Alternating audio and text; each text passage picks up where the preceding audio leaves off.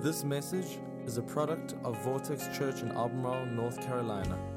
We thank you for engaging this conversation. Messages like this one are great resources to help us grow, but they cannot replace being a part of a local church. If you're not actively a part of a church, we encourage you to find one near you that fits you. Visit it and get involved. And we hope this message gives life to you today. Enjoy. All right, so this week we're starting off a new series called Horrible Advice. All right, y'all never thought you'd come to church and get some horrible advice. Maybe you have come to church before and got some horrible advice, but that's really what this series is all about, because if we were able to turn your life into a reality TV show, all right, and sit back and watch you live, the truth is that every one of you, every single one of you, we would sit back and go, God, they keep making the same mistakes over and over again. If you watched my life, you would see me making the same mistakes. Oh, and it's almost like somebody at some point gave us some really bad advice, and we just keep taking it. That's what it looks like. And so in this series, we're going to have a lot of fun. All right, we're going to tackle some things that I think many of you, and so we're actually, as we present the message, it's going to be as if we're telling you the bad advice. All right, so this week we're tackling the topic of how to drift away from God. How many of you, let me just ask you a question today. How many of y'all would say that there was a point in your life outside of this moment today that you were closer to God than you are today? Raise your hand if that's you. There was a time in life I was closer to God than I am right now. I was reminded of a story of my mom and dad. My mom and dad told me this story when they were first started dating. My dad had a bench seat, right, in the front of his Camaro. My dad had a Camaro, right? And so when they would go out on dates, Mom would sit in the middle of the bench seat, right? She would scoot over. There was no such thing as seatbelts. My dad said the only thing they thought about seatbelts was that's what you did. You cut out seatbelts when you got a new car. You just cut them out of the car. That's what you did. So she would sit as close to my dad as she could. You know, you can imagine them, snuggled up to one another, driving down, going to the drive-in movie, whatever it was. And one time I remember we were little kids, we were sitting in the car, they were in the front, they were talking. And my mom looked at my dad and they were talking about that moment. And she said, "What happened to us? We used to be so close. Every time we went for a drive, I would sit next to you. And we would cuddle and snuggle and lean my head up against you." My dad, in a wise moment, looked over at her and said, "Well, baby, I'm not the one that moved."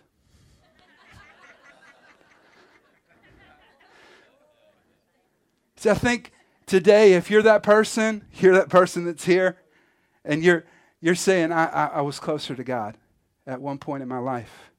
Can I just tell you something? God's not the one that moved.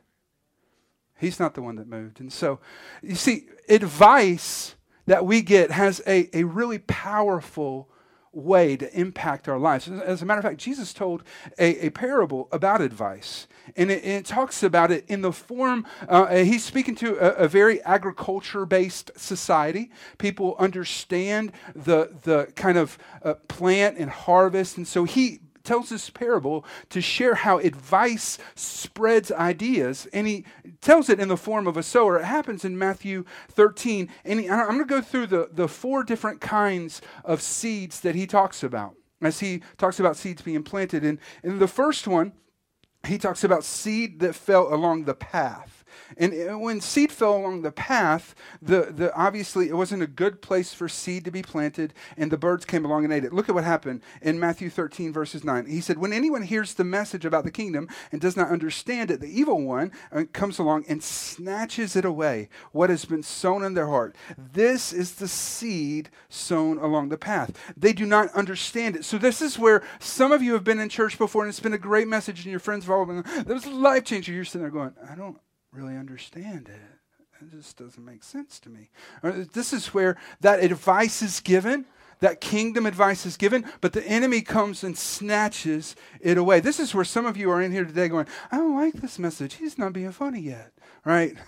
I don't even, he's wearing a hoodie today? It's not that cold, Kev. Come on, get with it. All right, so some of y'all are just so interacting with the ideas on that surface level. This is seed that falls along the path, not really looking for the advice, not really trying to receive it. The second kind of seed that he described is seed that falls into a rocky place.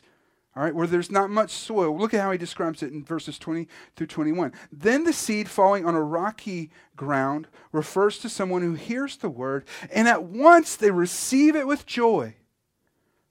But since they have no root, they will only last a short time. When trouble and persecution comes because of the word that they receive, they will quickly fall away. These are some of y'all that today you'll hear this message and you'll go, oh yeah, I did scoot away. Scoot. I'm going to scoot over here. But then before long, you're back over here, right? You hear the message, you receive it with joy, you get it, but then before long, it never takes root. And we have to have roots in the truth, or there will never be fruit, right? So the third time of soil that he describes here is that the soil that's among thorns. In verse 22, he says, then the seed falling among the thorns refers to someone who hears the word, but look at this, the worries of this life and the deceitfulness of wealth choke the word out, making it unfruitful. This is saying that, hey, there's some of us that we're going to hear the word of God, we're going to get advice, and we're going to go, that is so good, I've got to do that. But then all of a sudden, the worries of our life begin to choke out the fruitfulness of the advice of God's word. This is where some of you, you're not bad people, you're just busy people. You're not bad, you're just busy. Some of y'all are like, hey, you just don't understand my life. I mean, I'm so busy. I'm a student, and I'm working full time, and it's really hard. I can't keep up. Some of y'all are like, you know what? We just got married. All right, it's really nice. And we kissed a little bit too much one day, and now we got a baby on our way. All right? You don't know my life, man. You don't know my life. I'm so busy. The cares of this life. Some of y'all are at the stage where your kids have grown a little bit, but you're like, hey, listen, I mean, we got a big house. We got so much work to do around the house. Some of y'all are a little bit beyond that stage where you're like, hey, listen, we've got parents. I've got to take care of my parents. Do you realize busy never stops? And some of us are just like that. We receive the word with joy, but the worries of this life choke out the fruitfulness. But the last type of soil he describes is good soil. Good soil. Look at this. But the seed falling on good soil refers to someone who hears the word and understands it. This is the one who produces a crop. Look at this. And this would have been amazing to his listeners, yielding 100 or 60 or 30 times what has been sown. You see, Jesus is implying as he teaches this that our lives are like one of these types of soil. And so many of you have received, you've been good soil. You've received the advice of the Lord. You've received the word of God. It's got planted in you. It's grown roots. It's started to be fruitful. But there are many of us that raised our hand just a little bit ago that said, hey, there was a time that I was closer to God. Look at what Hebrews 2 says. Hebrews 2 verse 1. We must pay more careful attention, therefore, to what we have heard, so that we do not drift away from God. I can remember going to the beach with my mom when I was a little kid. We lived in Charleston, and so it was really normal for me to get to go to the beach. And my mom would set up our camp on the beach, and she would say, all right, Kevin, all right, watch me. You can go play in the water, but watch me, because what happens if you don't watch the shore? You get busy playing, and you just all of a sudden, I have no idea where I am. So we would be out there, and my mom would set up something that was bright and colorful, and we could see it. Me and my sister would be like, oh, watch the towels. Watch for the beach. Watch. And then all of a sudden, we would get so busy playing with each other, we would look up and go, where is she? I've lost Mom. And when you're 7, that's a big deal. All right? I mean, that's a flip-out cry. Throw yourself on the beach and have a moment, right? That's one of those kind of deals, right? But see, I want you to understand that that's exactly where some of us are today. And you might be there today. I'm going to shift gears on you a little bit. You might be there because you're absolutely tired of the presence of God. So many of you are probably tired of the peace that comes when you live in the will of God. You're tired of living in this promise that He's got. Some of you are just tired of God using you. You're just worn out. God's using me too much. I'm making too big of a difference. Some of y'all are just tired of God speaking to you. And so what I want to do today is I want to give you some horrible advice on how you can drift away from God. As we go through this, some of y'all are going to go, oh, y'all ready to get started? Y'all ready? All right, horrible advice on how to drift away from God. Number one, neglect your time with God. Because ain't nobody got time for that, right? Neglect your time with God. If you want to drift away, the first thing that you need to do is to start neglecting your time with God.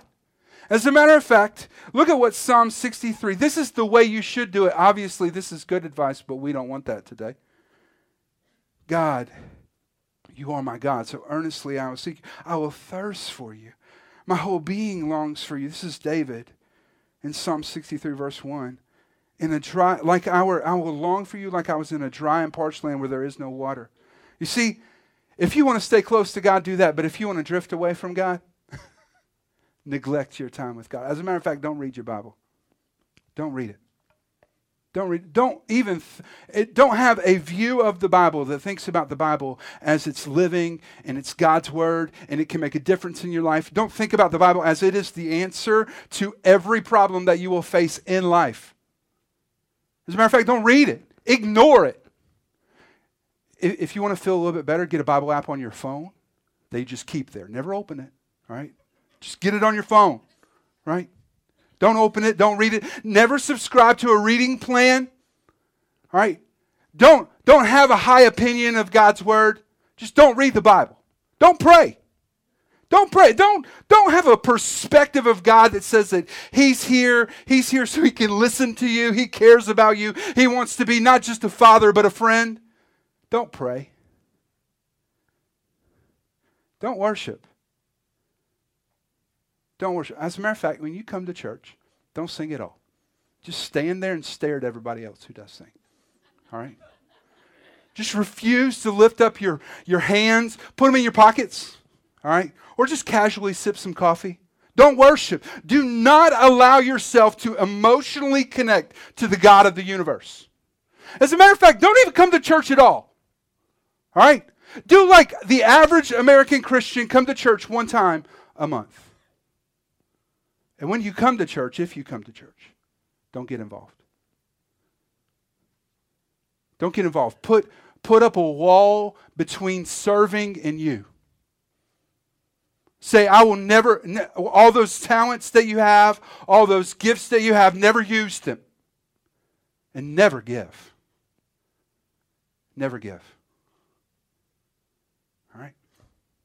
Number one, neglect your time with God. Number two, this is awesome. This is good. This is good, horrible advice. Hang around the wrong people. Hang around the wrong people. Now, y'all have heard me talk a lot in the past about friends, all right? So I'm going to remind you of something that I said. It's impossible to live the right life when you have the wrong friends. All right? So if you're not going to live the right life, you need the wrong friends. All right? Hang around with the wrong people. Look at 1 Corinthians helps us understand this principle really well. 1 Corinthians 15.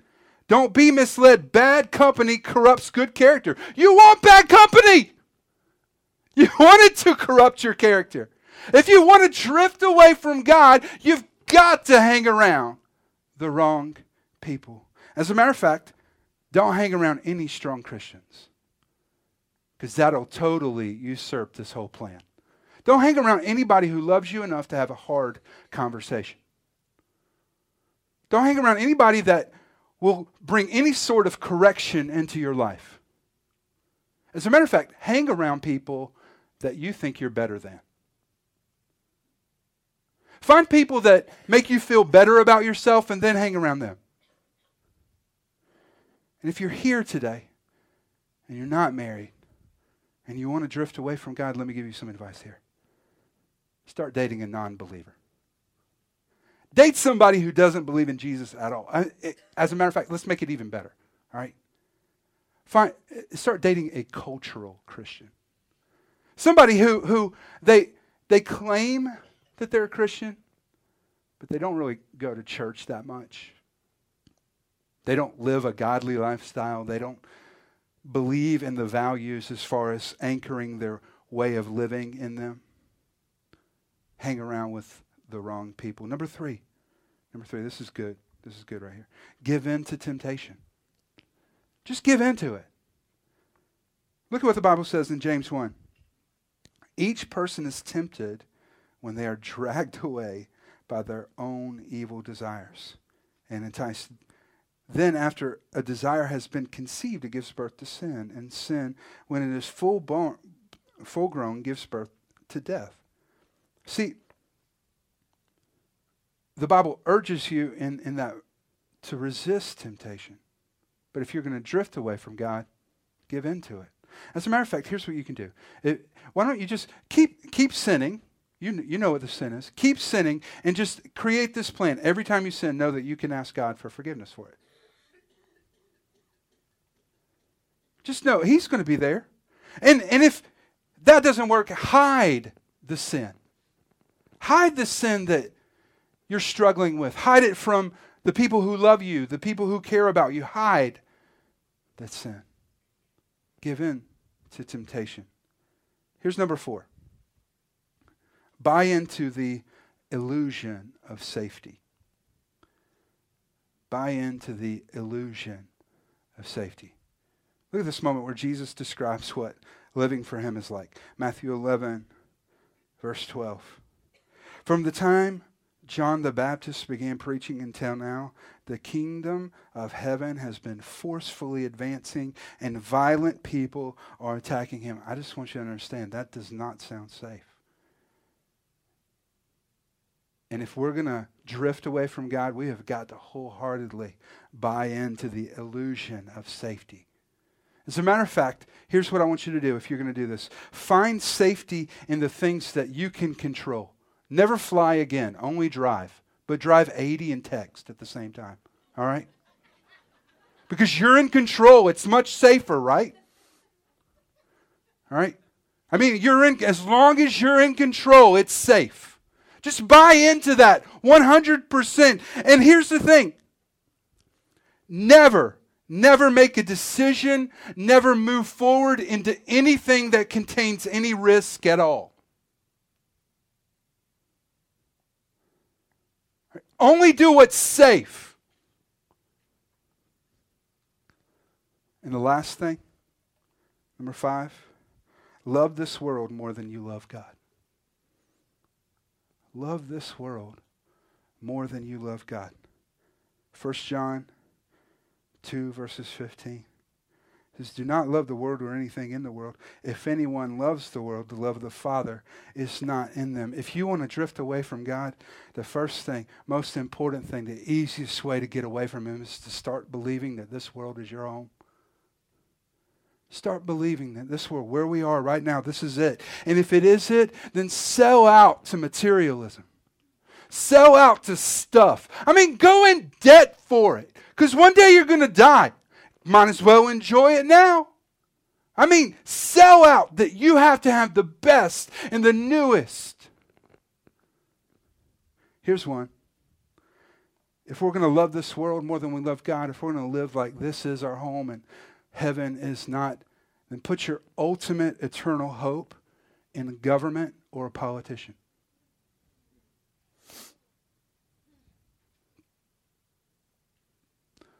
I mean, put your hope there. If you want to drift far away from God, put your hope in a system that has zero capacity to deliver what it promises. If you want to drift away from God and love this world, obsess over sports or fitness or a hobby. And in that, find people on Instagram to follow who do that. Especially if you're trying to get in shape, find people that are already in shape to follow. And it'll make you hate your life. All right? I mean, just find those people out there. They're out there, I promise. Love this world more than you love God. And if all else fails, fake it. If all else fails, fake it. Isaiah 29 verse 13 says, these people come near to me with their mouth, and they honor me with their lips, but their hearts are far from me. You see, you don't have to appear to be immoral if you're slipping away from God. You can fake it. Let me give you some hints on how to do that. Learn Christianese. We have our own language. And if you can speak it, when you come to church, nobody will know what's going on in your heart. Just come in. Hallelujah. Hallelujah. Sanctify me, Lord. Sanctify me. Hallelujah. Nobody will know. Speak Christianese. If you do that, you can fight on the way to church with your spouse. You can dog them out, come back in, right when you're walking in. Hallelujah. Everybody's going to think everything's great. If all else fails, fake it. I don't know if for you today, anybody in here that as we went through that hurt a little bit? Because it hurt me. And so we went through that list, and we see that. I believe that some of us saw that and we went, man, I'm doing that. I'm the person that's living that way. You know what's scarier than being here and actually seeing that and it hurting? Is the person that's here today and they see that horrible advice that some of us, our lives look like we've accepted and received that. And really in your heart right now you're saying, I don't care. In the very beginning of the book of Revelation, Jesus speaks to several churches specifically. He says this to the church in Sardis. I know your deeds. Look at this. You have a reputation for being alive. In other words, you look like it. People think you're alive, but inside, you're dead. Inside, you're dead. You have this reputation for having been perfect and wonderful, and everybody loves you, and it really seems like there's so much good going on in your life, but I can see through that, and I know what's going on inside. And you're dead. See, today, if we're going to break out of that cycle of drifting, we have to return to our first love. We must return to our first love. I love that there are moments that we can remember early on in our relationship with God, that we can remember the kind of passion that would have led us to say, God, whatever you want, everything and nothing less for you. I love that there are moments that God calls us to go back to that. Look at what he said to another church, the church in Ephesus, which was a great church. You have forsaken the love that you had at first. Consider now how far you've fallen, and repent and return to the things you did at first. Notice that he doesn't say return to how you felt. He doesn't say return to the emotions that you can. No, return to the things you did. Because the things we do begin to shape the way that our heart trajectories through life. And when we allow ourselves to get our eyes off of Jesus, we naturally start to drift away from Him. See, I want you to know today that Jesus hasn't moved. Let's look at that verse in Hebrews 2 again. Look at this. We must pay careful attention. Pay more careful attention, therefore, to what we have heard, so that we do not drift away. See, so many of us have gotten busy with life. And like me, when I was playing in the beach, It's playing in the ocean. You get your eyes off of who you're supposed to be looking on. You lose your bearings. And then before long, your distraction becomes a disaster. And you wake up in a moment like this, and you realize that God is out of reach. And you need to have a moment like I had a moment on the edge of the beach that day. See, think about the drifts that happen where we, number one, we start to neglect our time with God. We start to lower our value of Scripture and prayer and worship and being integrated and attending church. And we start to lower our values that plug us into the presence of God. And then we start to hang around with the wrong people. Where we're hanging around people who don't value the same things we do, don't challenge us. They don't cause us to go, hey, I can get better. They don't come in and say, I saw you treating your wife that way. You don't need to do that. We don't have those. We don't want those conversations. We don't want those. We want people around us that make us feel better about ourselves. And we give in to temptation over and over and over again. We buy into the illusion of safety where we think that we can live this life that Jesus called us to without any risk, under the assumption that we are safe if we are in control. And lastly, we love this world more than we love God. And I believe that there are many of us that, if we're honest, we have worked so hard instead of to serve Jesus. We've worked so hard to build a life that we love that if the truth were told, you honestly don't want to go to heaven because you don't want the life that you have right now to end.